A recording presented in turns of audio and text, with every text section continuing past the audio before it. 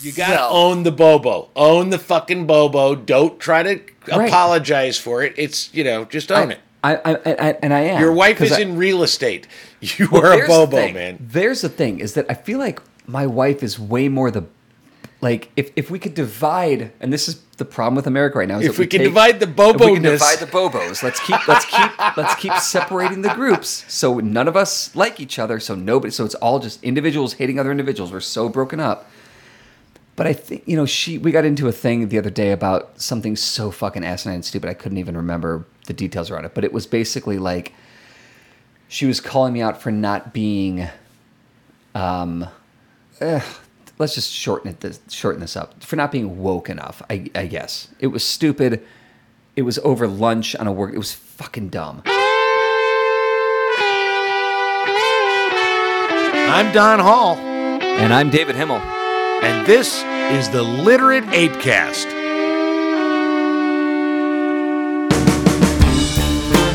Don and David get a little saucy, so be forewarned, your sensitivity is not their problem. The Literate ApeCast is for people who can handle both their liquor and their gag reflex.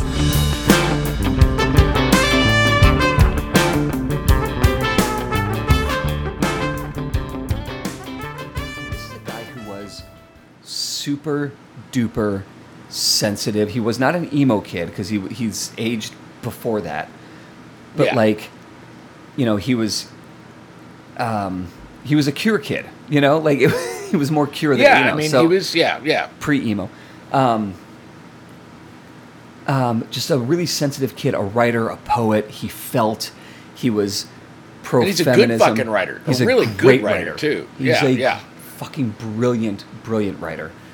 But he, all of his sensitivity, all of his progressive liberalism, feminism, it started to fade away in the early 10s. I think it was because when he was shopping his novel,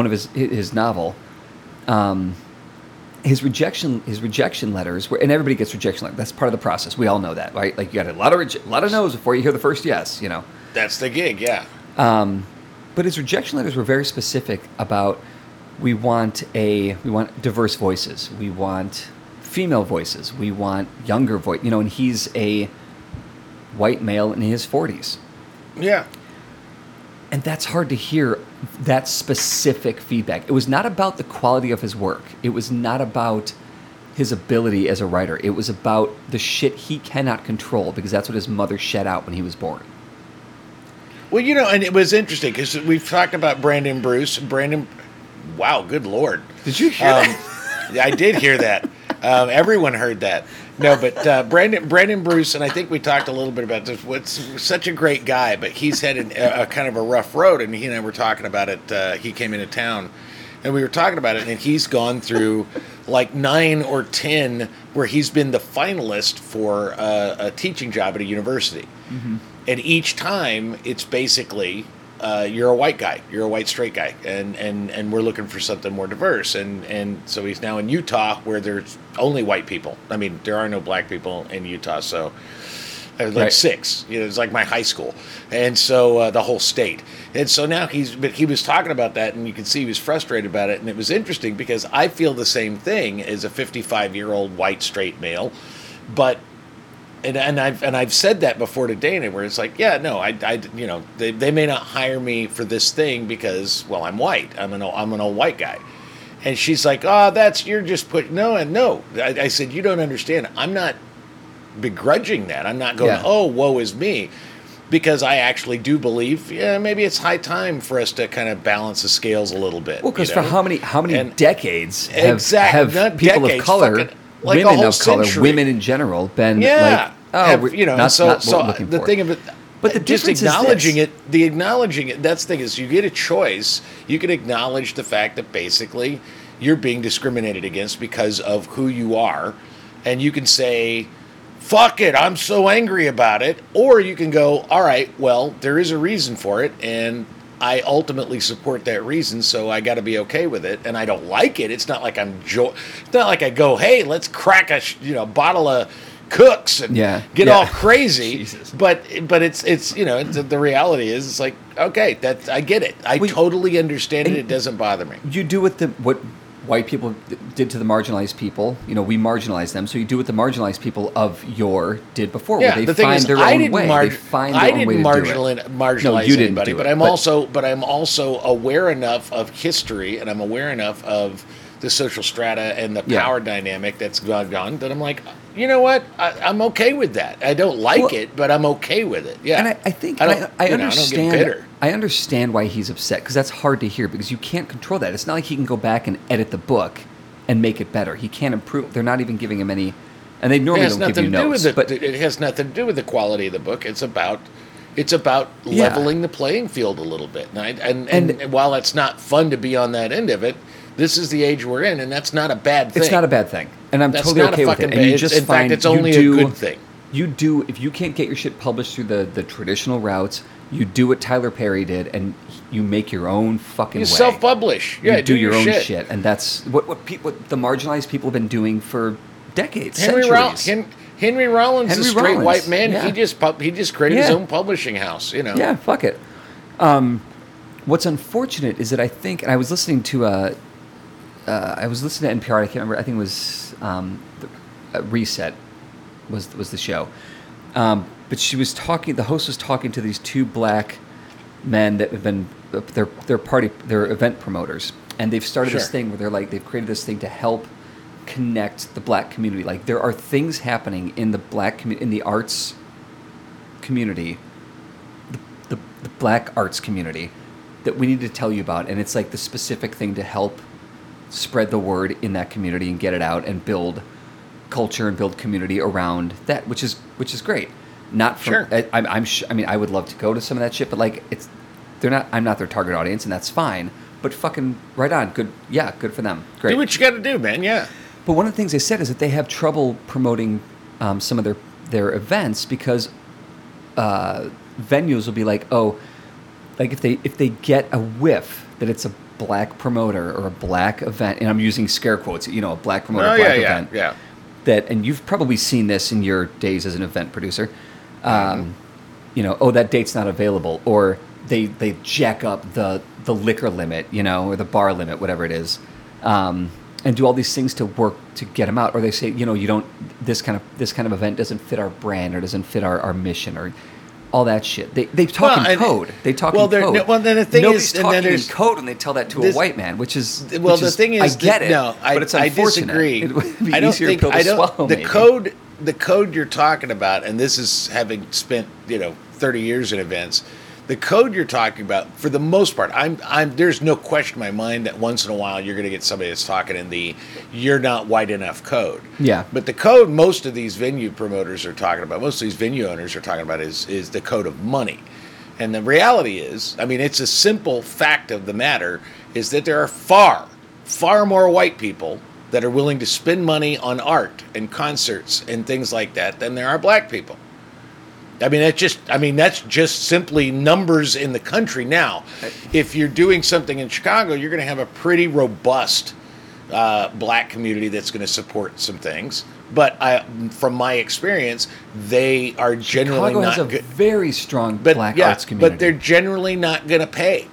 They're not going to pay a lot of money partly because they're a more poverty-stricken class, but also my experience with like hip-hop crowds, it's why the Palms here in Vegas really blew it with their, they spent millions and, hundreds of millions of dollars to promote basically what was a hip-hop club, but what they didn't understand was that no one that is a real fan of hip-hop is going to pay $60 to get in. Yeah.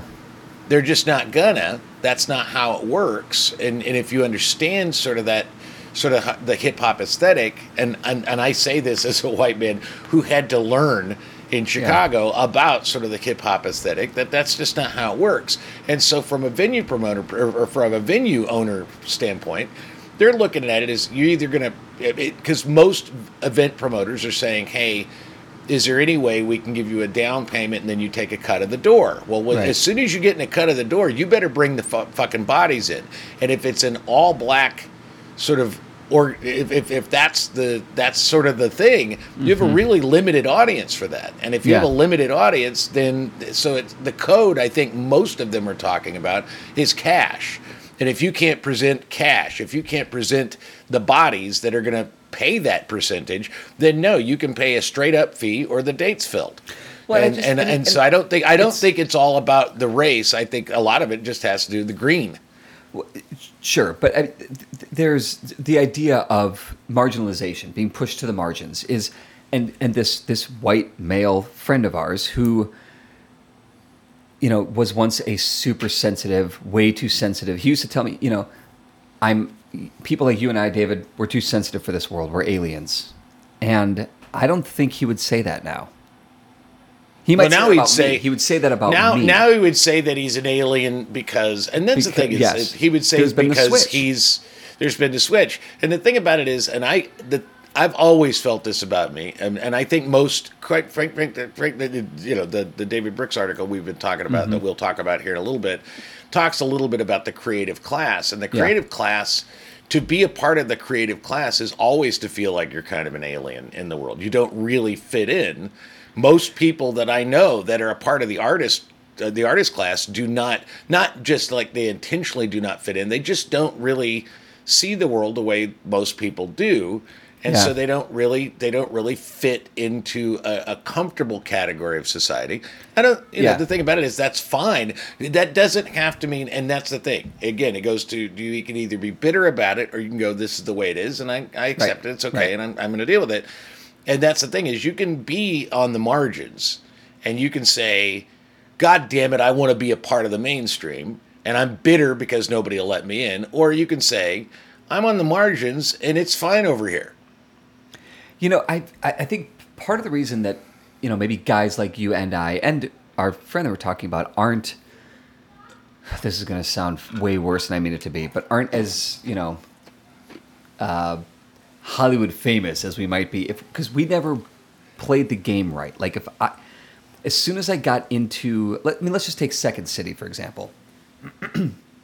I did a lot with Second City. I loved Second City. I wanted to do that shit, and then I got into it, and I started to see all the weird clickiness and the grossness that surrounded all of it. The high school bullshit.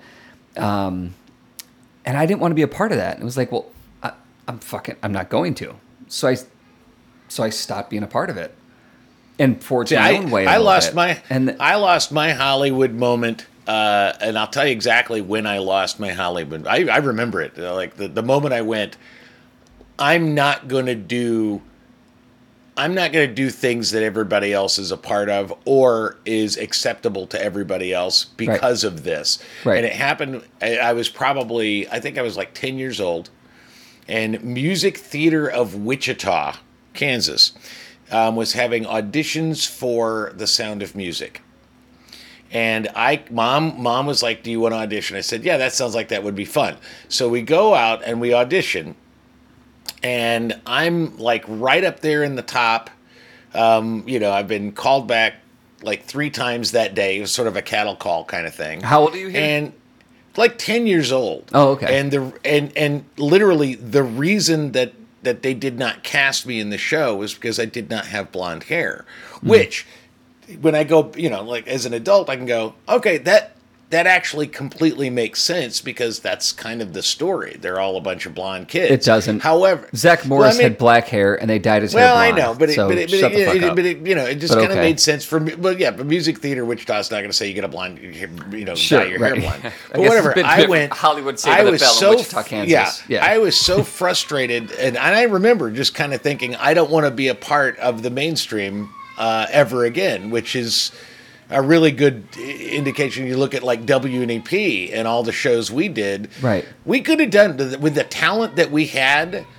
I mean, Jason Sudeikis was a part of our shows, and David Dastmalchian was a part of our shows. And, we had a lot of really amazingly talented people, but we intentionally did really non-commercial shit. Yeah. Because it was more fun. It wasn't about making money. It was about, I mean, there were some people that came into the company where it became like, I want to make money and this isn't for me.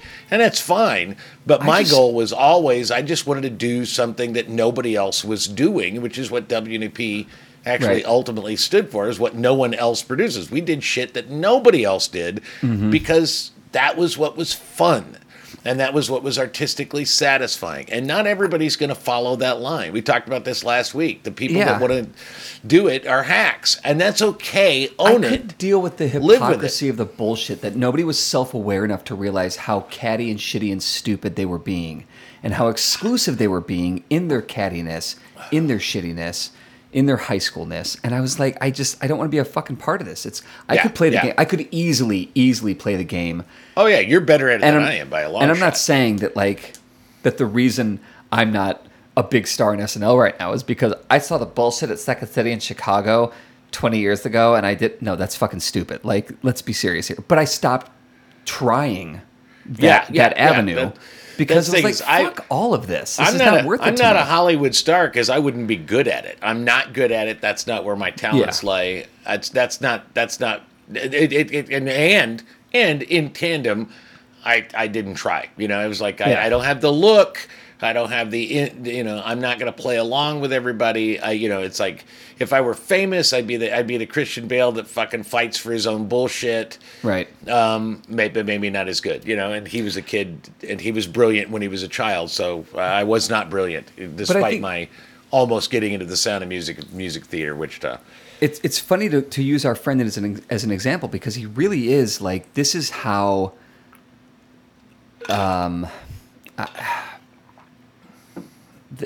The shoddy progressivism of today is unaccepting and kind of mean sometimes in the way they deliver it. You can reject his shit all day long because he's a white male and you get whatever. Do that. But there's got to be a better... It's not what you say, it's how you say it. Yeah. And I think that they would have... it wouldn't have hurt as bad if he wasn't getting the repetitive... Because of shit you cannot control. I'm not talking about your merit. Not talking about your talent. Not talking about anything. We're only talking about the shit that came out of your mother's vagina. The thing is, honestly, wouldn't it be? This is the thing, and I think it's interesting you bring this up because a sudden thought that popped into my head is if it were just, and this is part of the problem I have with modern progressivism and sort of the censorship of some of that overt discrimination is, I mean, wouldn't it be better if you are a 24-year-old black guy and you're trying to get a job in a bank? Wouldn't it be better for you as a person if the guy hiring says, we're not going to hire you because you don't speak proper English and your clothes are bad or your hair's crazy? I mean, the thing about it is, that's a rotten reason, but the bottom line is that's more honest. And then at least that black man who knows he didn't get hired by the bank knows if he wants to get hired by the bank, what he's got to do to get hired by the bank. And so I don't mind being told. I mean, it's like if somebody does, because I've actually had pieces rejected, and along the lines of it's a bit too profane. Because it's a bit too profane. So you can go back and cut out a few. So my choice. So that's. I mean, that is. They give me the choice. They've given me honest feedback, so then I can. I can say, all right, well, if I want them to publish it, then what I have to do is go in and pull the profanity. Or I can say, no, I'd rather have somebody else publish it that doesn't mind the profanity. And I just wish in our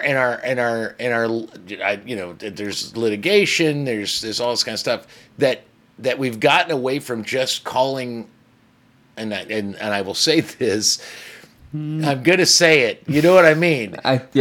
Call a spade, and I'm not talking about black. I'm just using euphemism. But the fact is, say what it is. Be honest. We've stopped being honest because we're so afraid of being honest.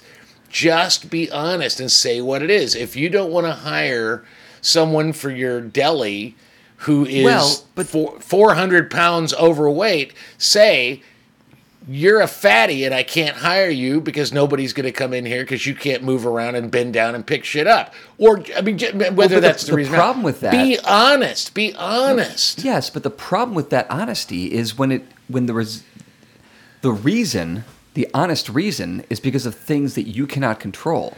You cannot change your race, your age, Exactly. or your gender. And then, but see, then just So what like do you do with that?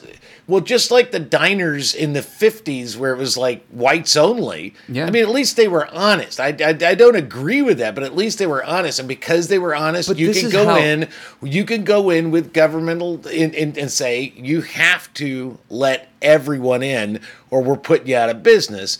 That is a response to honesty, which is why we don't have honesty, is because nobody wants to say what they mean anymore. And that, I think that's a really sad place. Okay, so to I have, okay, to so have I that see what, much I ignorance. see what this is. Yeah. So you're saying it is not up to the person delivering the honest news as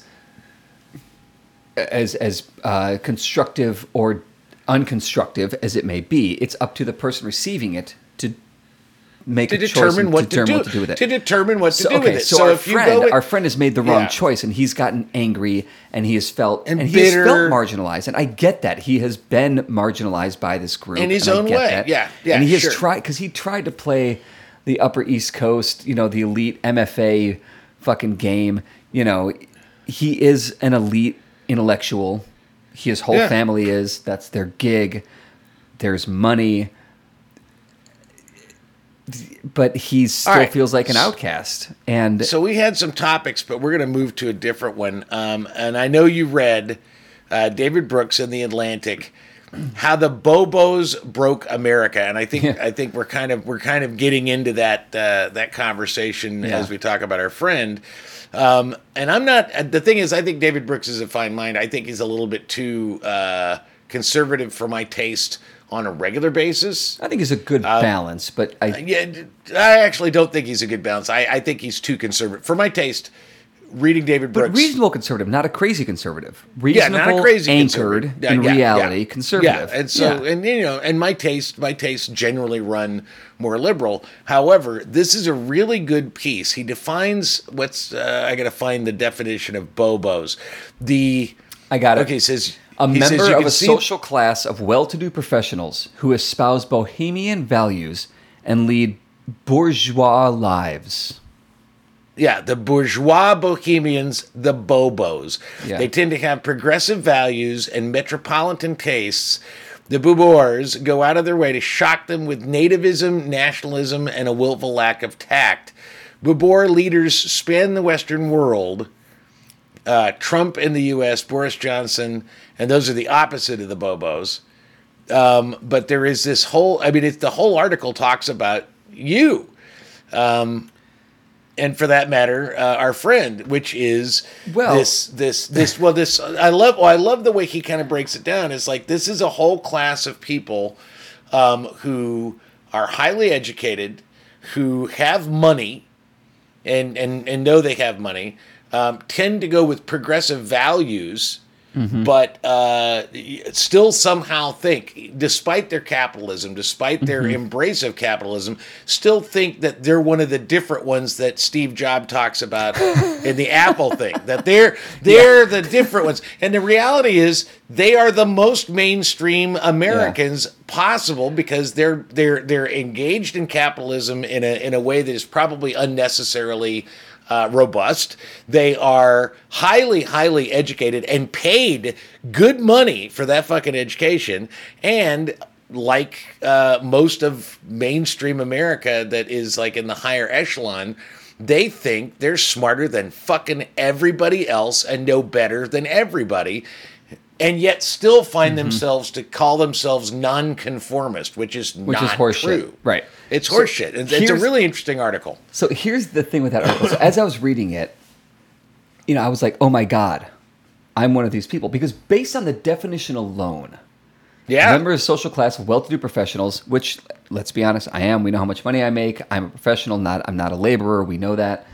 Although I fantasize about being a laborer, doesn't matter. I espouse bohemian values, which I do. Like, let's get into the weird shit. Be local. Let's travel. Find adventure. Have no fucking home. And lead bourgeois lives. I absolutely. And yet you bought a house. There are for $4 $500,000 in this house. Yeah, $500,000 you spent on that house. I got 2 cars. I got a 2-car garage. I got a sailboat in Monroe Harbor. My kid is in fucking daycare. I'm wearing a $400 watch on my wrist. Yeah. Are you really? Yeah, it was a special treat for myself on the anniversary of working at AJ. You bought a $400 watch? See, at this point, now I become my wife and go, what the fuck? You know how many watches you could buy for $400? I do.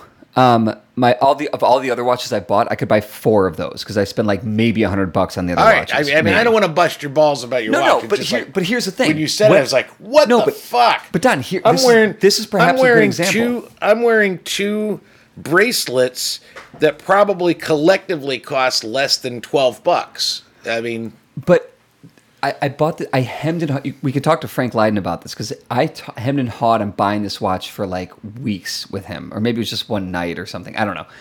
But I was like, it's a lot of money, but it's not like I'm spending $1,000 on the watch or even $500. You know, I bought it as it was seriously like I was coming up my anniversary. Hair split. Okay. I was coming up my anniversary of working at AJ. I saw this watch like in an ad somewhere. And I was like, oh my God, that thing is beautiful. Like I just fell in love with it. And I was like, you know what? Fuck it. I'm going to treat myself. It was a weird year, 2020. I just had a flashback. I had a flashback. And I don't want to bust your nuts, but one of the things when I was dating Alice, and those that are listening that don't know who Alice was, she was a Korean woman. I lived with her off and on for 4 years. Broke up with her 3 times. You know, it was all that kind of stuff. And one of the things I thought was really interesting was that Alice was she was from. I mean, she really owned.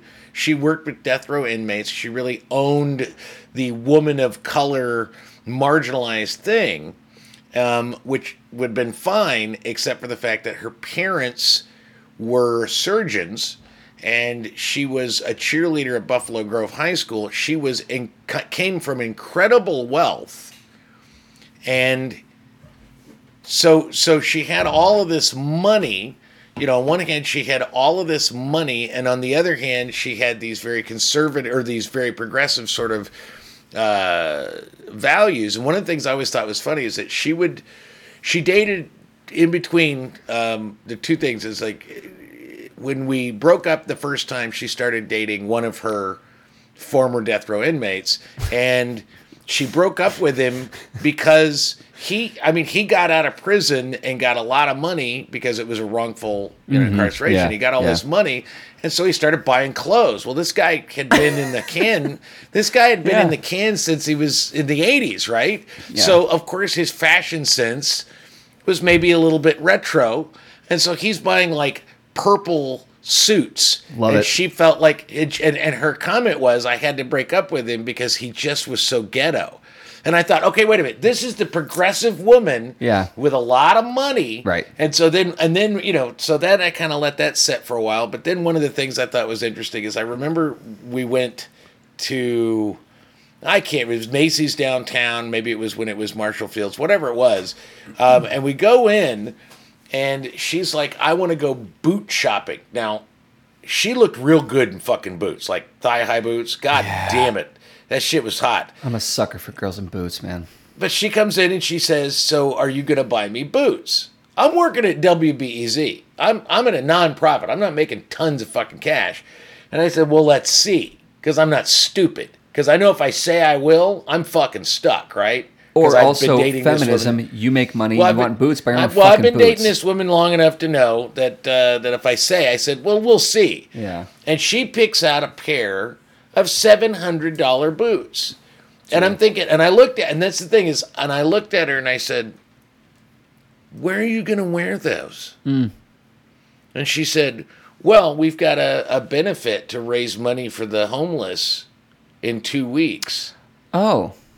And there was just this moment where I went, I don't even know if I don't know if you're self-aware enough to see what you just did, but I've never forgotten it. So when I hear you, twisted irony of that. When I hear David Himmel, and I love you like a brother, but when I hear you talk about causes and homeless and feed the hungry and all that stuff, and you have a $400 watch, that doesn't square for me. I get that, and I also threw that out there because to admit, like, I have my issues. Now, to loosely defend this watch thing, again, this is not an expensive watch. Like, there are watches that are thousands. David, of dollars. David, a $400 watch is a ridiculously overpriced watch. I wear this thing every day. It keeps great time. I can You dive know what? with it. So I can does swim it. so does a $7 watch. It keeps just as much time. So does your phone. I don't have a watch because I have a fucking $1,000 phone that I bought. But there's a reason I wear a wristwatch versus the thing in the pocket, because I had a pocket watch for a number of years. In fact, when I started wearing a wristwatch again, my dad looked at me and was like, "Are you okay? Who are you?" Because it was such like the pocket watch was became an identity thing. Anyway, my point is, so I am kind of a bobo, but I try really hard to be self-aware. Like I'm self-aware of it. And yeah, that's the difference. The difference between you and what David Brooks really described as bobos is, and I don't know if this makes you better or worse, really, when you think about it. Well, is that you're a bobo, but you are very conscious of that. And I try to counteract that for is it. the I case. try to right the ship. Like I try to, I might spend $400 on a watch once in X number, once in my life. I may never do it again. Like this watch, I hope I literally bought this watch thinking this will be the thing that like my grandkids fight over. That's, like this is the watch. That's it. I do plenty.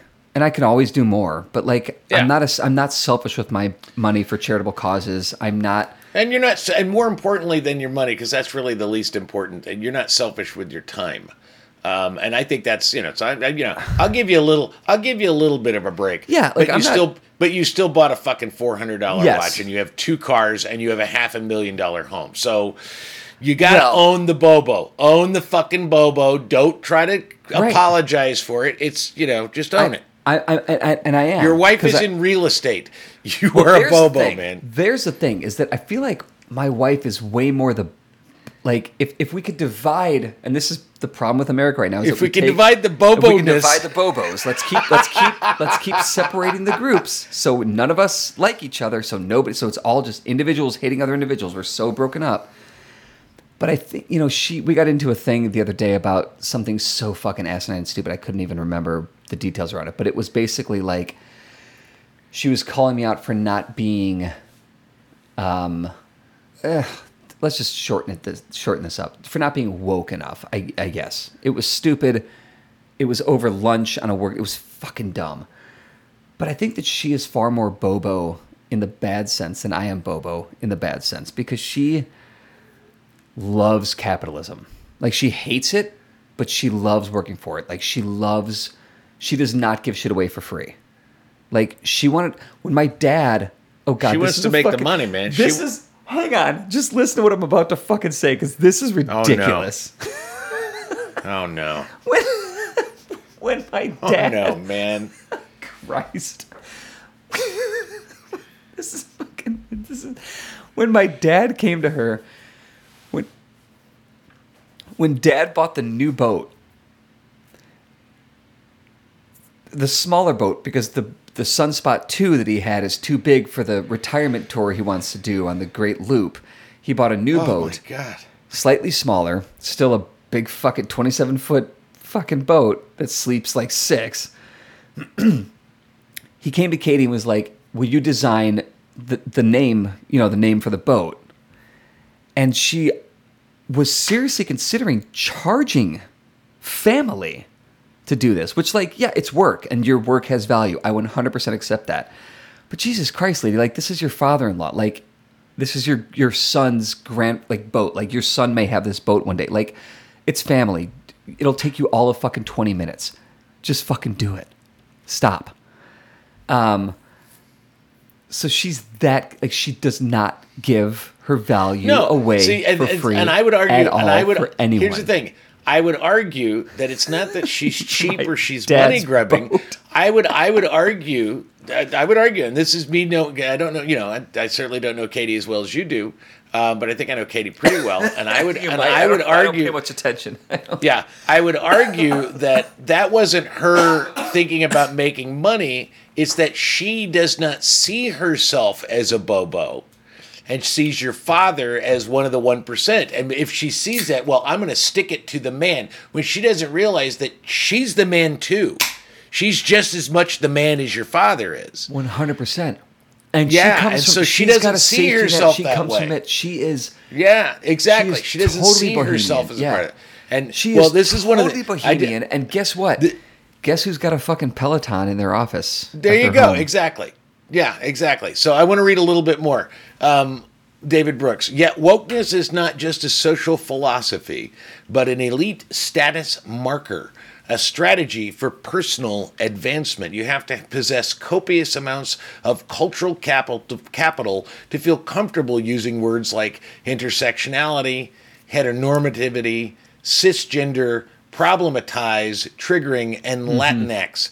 By navigating a fluid, progressive cultural frontier more skillfully than their hapless boomer bosses, and by calling out the privilege and moral failings of those above them, young, educated elites seek power within elite institutions. Wokeness becomes a way to intimidate boomer administrators and wrest power from them.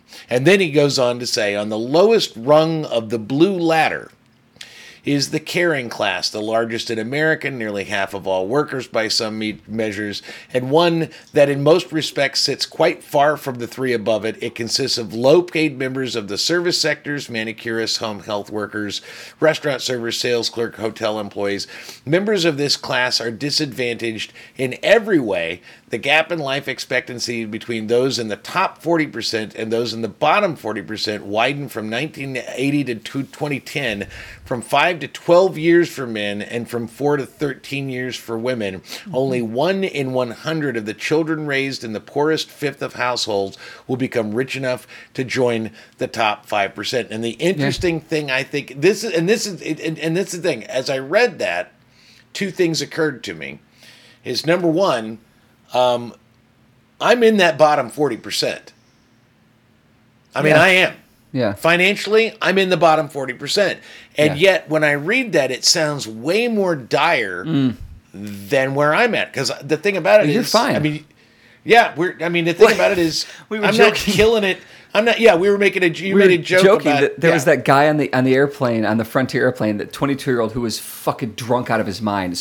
And he apparently, Oh, God. What a cunt. allegedly grabbed the breasts of one of the flight attendants. He did. He didn't allegedly do shit. He did. I'm only saying allegedly because legally, because he hasn't been proven. Yeah, well, he was he's a arrested fucker. for it. But yes, he grabbed the breasts of a flight attendant, and then he flipped out and he's screaming. There's video footage of him screaming on the plane. Fuck this! Do you know who my fucking parents are? They're worth more than $2 million, and my grandfather's a lawyer. And the flight attendants ended up duct taping him to his seat. Which is And better than I thought he deserved. there are people like, well, that's not fair. That's not how we do things. And it's like, no, it's not how you I'd have normally fucking should do duct things. taped. I'd But have in duct that taped him to the situation, fucking wing, that yes, motherfucker. I'm with you. In that situation, sometimes you got people that require you to break protocol and duct tape their ass to their fucking seat because they're being insane. But I was joking, like, this fucking guy, to me, like, this is how fucking warped I look at the financial system in America and American capitalism. Like, one, I don't want Harry to grow up in the bullshit, generational wealth meritocracy crap that is America right now. But I also know that that's what it is, and I have that, and we kind of have to get... Like, the only reason we own this fucking $500,000 house is because my grandparents loaned me money. Yeah. For my house. This is Vegas money house. Vegas house money, rather. It's generational wealth. Yeah, it's and generational that's not a wealth. bad thing, and I shouldn't apologize for that, but, like, I'm aware of it, and I should do good with it, and I'm trying. So, but the point is, like, it just feels like my parents are worth more than $2 million. I think I said to you, like, that's not a thing to be proud, because it doesn't feel like $2 million is that much. Like, what did I say? Yeah, like, you that, said in $2 million America is a living wage. Is a living wage in America, and my response was $40,000 is a living wage, Yes. and you went, no, okay, I'm kidding, because the fact is, you can live very fun. You can live well. I mean, Dana and I live in a 1-bedroom apartment, and the joke is it's like a bunker because it's small, but it's not that small. Totally comfortable. Yeah. We have everything we need. Yeah. We have a pool. We live in a little gated area, so our car is predominantly safe. We have a car we're paying for that's fairly new. Yep. It's 2015, but the thing is, you're good. we do fine. Yeah. We can travel. We can do what we got to do. We eat. All our bills are paid. not bad. Yep. And so when I read that I am, looking at the numbers, that Dana and I are absolutely in the bottom 40%, and you are definitely in the top 40%, not the top. I'm 10%. probably like the best of JV. Yeah, exactly. But I'm sure I'm not varsity. The thing about it is, we're all doing just fine. Yeah. And I think there's a whole lot of bitching about stuff that is really more. It's just unnecessarily. It's unnecessary. Well, it's funny too. Because I could make more money. The thing is, I could make more money if I wanted to, doing something I didn't like. Right. But I've made a choice, especially in my 50s, that I'm not going to do something that I don't like for money, because I've never really done many things. I was a public school teacher. Yeah. I ran an off-loop theater for 10 years. I worked for public radio. Nothing I have ever done in my lifetime has been like, hey, I'd like to make a whole lot of money and leverage myself, and I'm not going to do that. That's never been my thing. And I'm there with, I've never seized a job because it was money. Like, I make good money where I'm at now, and I love my job. And you love your job, and that's why you do it. I took the job because it was all the things I wanted to do in one place, and the money was a very close second of this is fucking great. Because I asked for a shitload up front, and I took a lot less, and that was because I was like, fuck it, I gave a big number just to see what happens. But like, I'm totally, and I make more than enough money. Like, I'm fine. You guys are doing great. I'd be happy to make more, because why not? Well, who wouldn't? Yeah. But the thing is, when you say more, it's like 4 times what my more would be. Yeah. But the thing is, like, I really, really legitimately love my job. I love what I'm doing. I love where I work. I love the people I work with. And you're fucking good at it. And I think I'm good at it. And I think I'm getting better at it. They wouldn't keep you around. Yeah, they wouldn't keep you around if you weren't good at it. Thank you. Yeah. That's a good point. Especially through the pandemic, like when it's like, oh, exactly. Get out of here. If you weren't good at what you do, then they could have very, very easily found a reason to get rid of you and suddenly save themselves a ton of cash. Yeah. But they didn't. They said you're worth it. So I have always. I mean, it took me a long time. I took a jump from this money because I did not follow the money. Katie has always followed the money. Other girlfriends I've had have always followed the money. I've never done that. And it bothers me still. Like, again, love my job, love what I do, legitimately. But I've also always wanted to be a fucking trash collector or a plumber, or a construction worker, because I love the idea of labor, and there's value to it. The things that I do, I like creating things. Yeah, I set up things for people to either, like if I'm writing or this podcast, for people to enjoy in their leisure time. Which is a service to a degree. Which is fun, yeah. But my day job, we've got a big pharma client. I get big pharma money that helped pay for this fucking house and what. What I do though is I'm not out there selling the shit, but I empower, right? And them to sell the shit. I empower them. I get them excited about their work. So I'm doing this like I'm connected to the grossness of America. But also and I'm talking about the grossness of like just the general capitalism, sell, make money, rack it up. But also it takes a while to connect what I do to the tangibility of actual value. It's like a 6-7 degree separation. Well, we don't live in a society that gives a lot of value. We're all basically the secretary for Hitler. I mean, all of us are. We're all basically. That's what we're doing. We're not killing Jews, but we are filling out the paperwork that allows the Jews to be killed, and that's kind of what we all are. And that's what capitalism basically is. And in this market, in this world, you're either working at the bottom rung, serving assholes who are the secretaries for Hitler, or you're the secretary for Hitler. Or you're Hitler. I mean, those are your choices. Well, and it's this. There's a great line that comes up, I think, a couple times in the first season of Ted Lasso, where I can't remember the character's name. She's the girlfriend who becomes the marketing director, and she says you get paid to play a game. And that's like, I remember when I was in radio, it was my first job out of college, my first real job, I was working in radio. And people would get so bent out of shape about whatever stress was happening in radio. And my program director would say, it's just radio. Like, we get paid to talk on the fucking radio to millions, hundreds of thousands, whatever your share whatever was, it is, yeah. to a shitload of people every day, listen to great music and just have fun. That's our job, which is part of the reason that I was like fine to make absolute shit money, because I was having the time of my fucking life.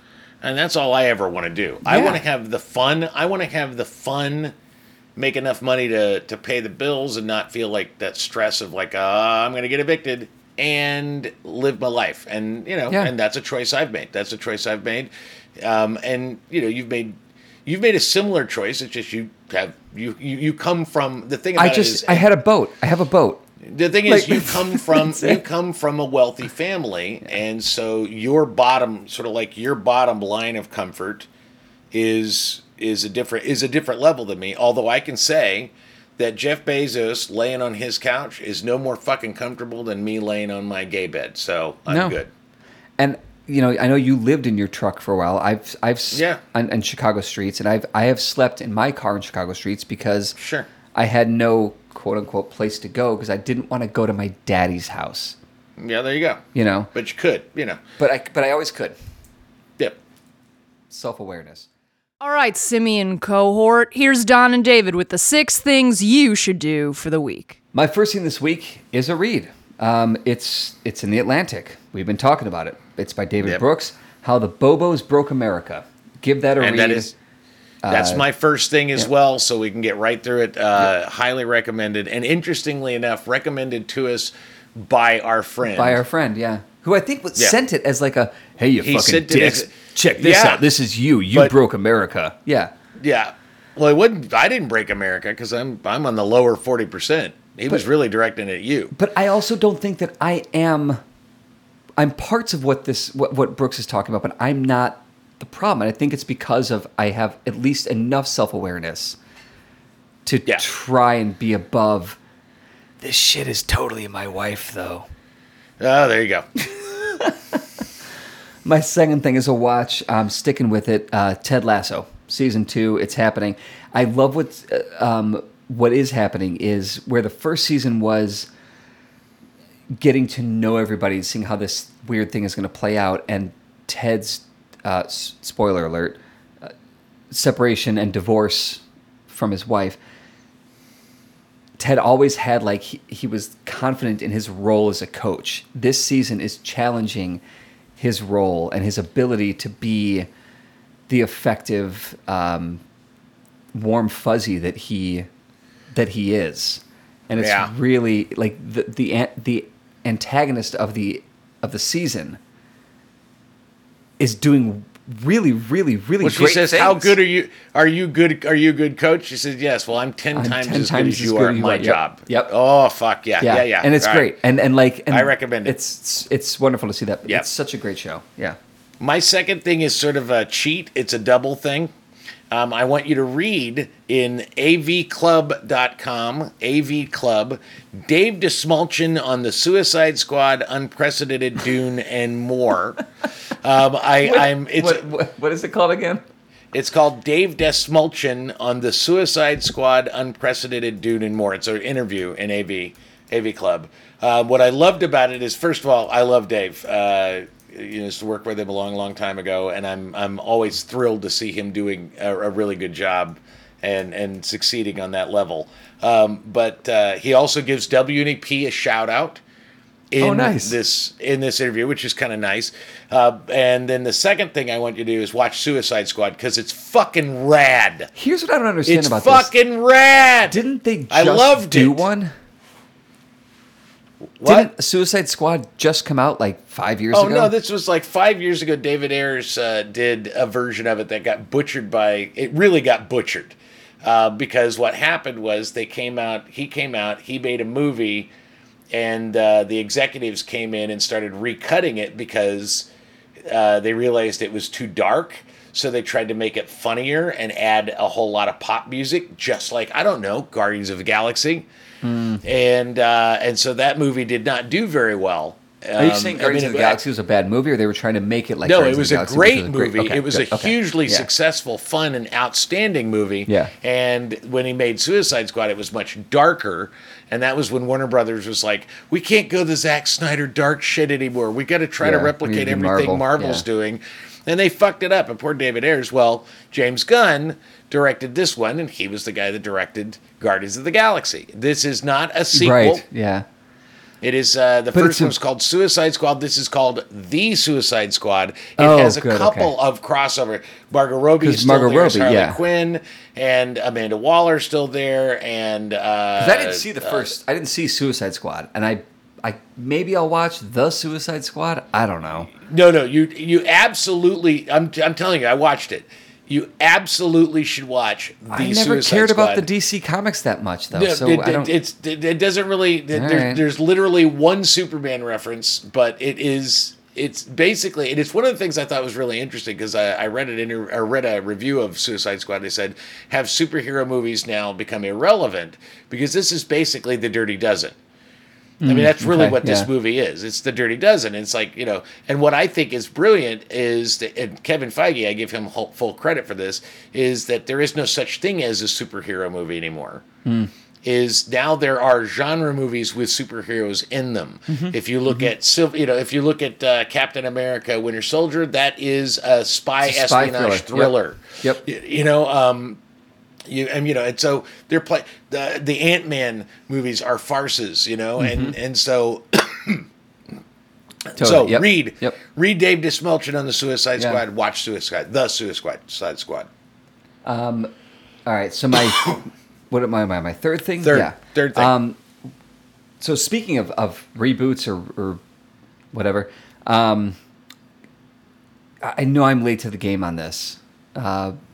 And I don't know why it took me so long to watch this movie because it is fucking incredible from start to finish. Ghostbusters 2016.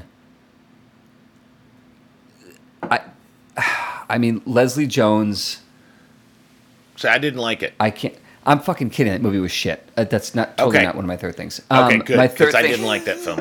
What if that was my thing? What if I was like, no, this is the greatest piece of cinematic? Then we would have to have an whole episode, and we'd have to talk about why you think that and why I disagree. And it has if you said that to me, nothing to do with feminism. It has nothing to do with women in it. If you said that to me, that it's the greatest movie, I would be like, okay, Don has a tumor in his brain. This is clearly a problem. No, I'd have an argument. It's a shit movie for no other reason. It's a shit movie. No. My third thing this week is another read in The Atlantic. The anti-vaccine, this is by Brooke Harrington. The anti-vaccine con job is becoming untenable. Why targets of deliberate deception often hesitate to admit they've been deceived. And basically what this is saying is, I think it's more than the anti-vaccine people. So she gives this example of how people that were so anti-vax are getting it now, but they're like, can you take me to a private room? Please don't make people see this. I don't want people to see me getting this. Well, it's a tribal thing. It's a tribal sociological sort of thing. It's always hard to admit you're wrong. It's hard to admit you're wrong when you've been duped. That's what this article is about. And I think she doesn't address it here, but I think it does bleed into why a lot of people who were like pro-Trump 2016, for whatever their reasons were in 2016 of, I don't like Hillary, I like his tax plan. He didn't really have one, but whatever it was. And then as shit got worse and worse and worse over the next 4 years, they were like, no, I'm still pro-Trump, because they couldn't admit that he was a fucking failure. The other thing I think is she points it out in the article. She doesn't go this far, but one of the things I got from that article was sort of the idea. And we're talking about Second City and how everything was sort of high school. It really means that high school has infected. We've never, as a country, as a nation, we have not gotten past high school because it's all cliques and not going against your clique. Right. Even when as the jock, you're not supposed to beat up on the fucking nerd. Even when you're the jock that says, I don't think I should do it, you're probably going to do it. And it's because you're a part of that crowd, which brings me to my number 3. It's HBO Max. It's a documentary. It's called Woodstock 99, and it is a documentary of Woodstock 99.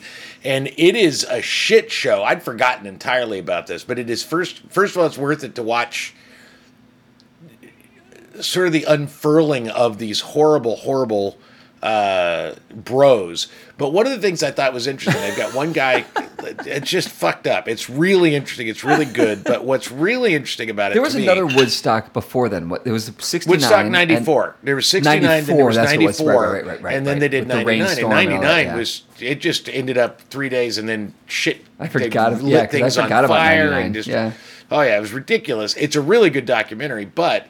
One of the things I thought was really interesting, and along the lines of the Atlantic article you were talking about, is they've got this one guy who's probably a little older than you. He was there, and they're interviewing him, and he's sort of like, yeah, when I got there, he was just like a regular kid. He just wanted to hear the bands. He really liked Limp Bizkit. That's unfortunate. Well, you know, yeah. But you know, it's like everybody's got their thing they like, and so he's there. But then by the time, and totally benign guy, this guy looks like you, but bald. You know, I mean, he does not look like a bro. Yeah. And by the time he got to Sunday, he was joining in and burning shit and stealing stuff and throwing shit, and you watch him in this interview because it's over the course of the documentary. They're interviewing him. Where he's smiling, but he's really trying to figure out how he became that person in 3 days, because that's never been who he was before and never who he's been since, and how he became that mob monster. And I think that's one of the things that we're talking about. We're talking about the Atlantic article, is that mob mentality is it's very human to get sucked into it. Totally, yeah. And sometimes it completely belies what your values are, who you are as a human being.